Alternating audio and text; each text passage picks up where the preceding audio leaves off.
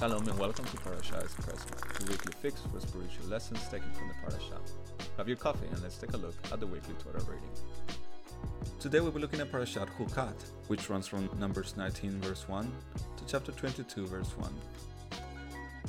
Enjoy it and don't forget to give us your feedback on Facebook, Twitter, YouTube or via our website.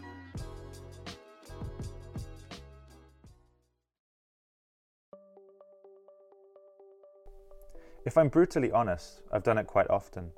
Whether it's with bus or tram drivers, or people who block the doors as I'm trying to leave a vehicle, I've lost my temper and shouted at a number of people over the years.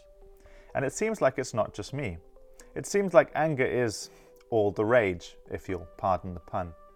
Whether it's road rage or internet rage, we seem to be becoming an angry people. With social media and the paparazzi, it seems like there's also no escape for people with short fuses, especially celebrities. Whether it's Kanye West or Serena Williams, there are a lot of people with anger management issues that we hear about every day in the news. So, why are we so angry? And what's the solution? This week's parasha is another eclectic mix of different themes. We've got the famous red heifer, or cow, that is used in another elaborate ceremony, a couple of battles, and several more cases of our people losing their temper with Moshe and God. The defining moment comes, however, when our people get water rage because they haven't had a proper drink for a while, and they're still wandering through the desert. Moses is, understandably by now, more than a little fed up. He's given them water before, way back in Parashat Beshalach, but this time it's different. God tells him to talk to the rock instead of hitting it like last time. But Moses, probably tired and fed up with the people, tells them that he will give them water from the rock and proceeds to smash it with his staff. Thankfully, water does flow out of the rock and our ancestors can have some much needed refreshment. But all is not as kosher as things appear. God takes issue with Moses trying to sort things out himself instead of listening to God and speaking to the rock, and as a result, Moshe, along with the rest of his generation, will die in the wilderness. Anger makes us do some pretty stupid things, most of which we instantly regret, right? Whether it's something as simple as venomous words directed at someone who has incurred our wrath, or something more sinister such as physical assault, anger can cause us to boil over and lose control. Was this the case with Moses? I don't know because the text doesn't tell us. But I could totally understand if it was. After all, Moshe Rabbeinu, though he was a great man, was just that, a man. And men and women are fallible, flawed and inconsistent beings. I should know. I'm one of them. So what do we do with our anger? How do we handle those times we want to explode? Should we take anger management classes or try thinking positively?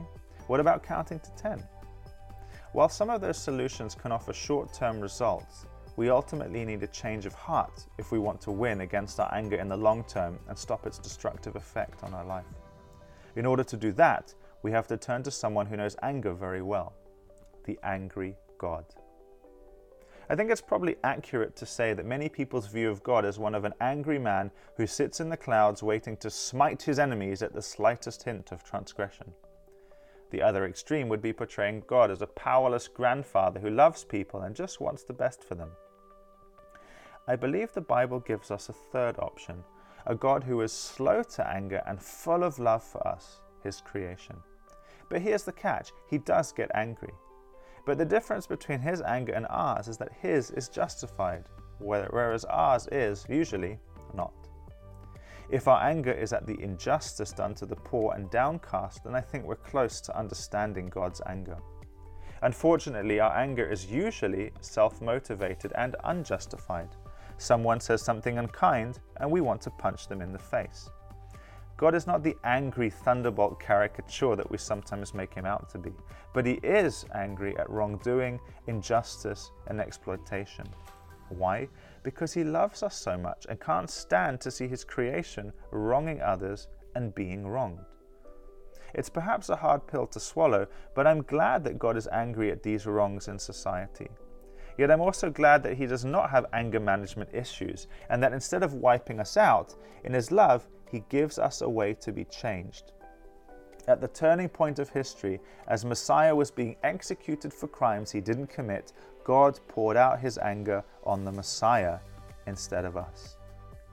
This was what the Messiah Yeshua chose, to take the full force of God's anger so that we, the people who truly deserve it for the way we've damaged not only the world, but ourselves and each other, can be radically changed. God promises under the new covenant that He told us about through Yirmiyahu Hanavi, Jeremiah the prophet, that He would write His Torah on our hearts. In other words, He would change our hearts so that we can live the best way, free from, among other things, our selfish anger and the desire to get even. Through being forgiven, we can learn to forgive and let things go. So whether you're like me who loses my temper sometimes with bus drivers, or whether you've got very serious anger management issues, or whether you wouldn't hurt a fly, we can all come to God and ask Him to change us. Selfish, misdirected anger is not a virtue, and it will ultimately lead to you ruining your life and others as well. Bring your rage, whatever it is, to the one who understands and longs to forgive you and change you for the better. Hope in the Messiah Yeshua and discover His peace. What's holding you back?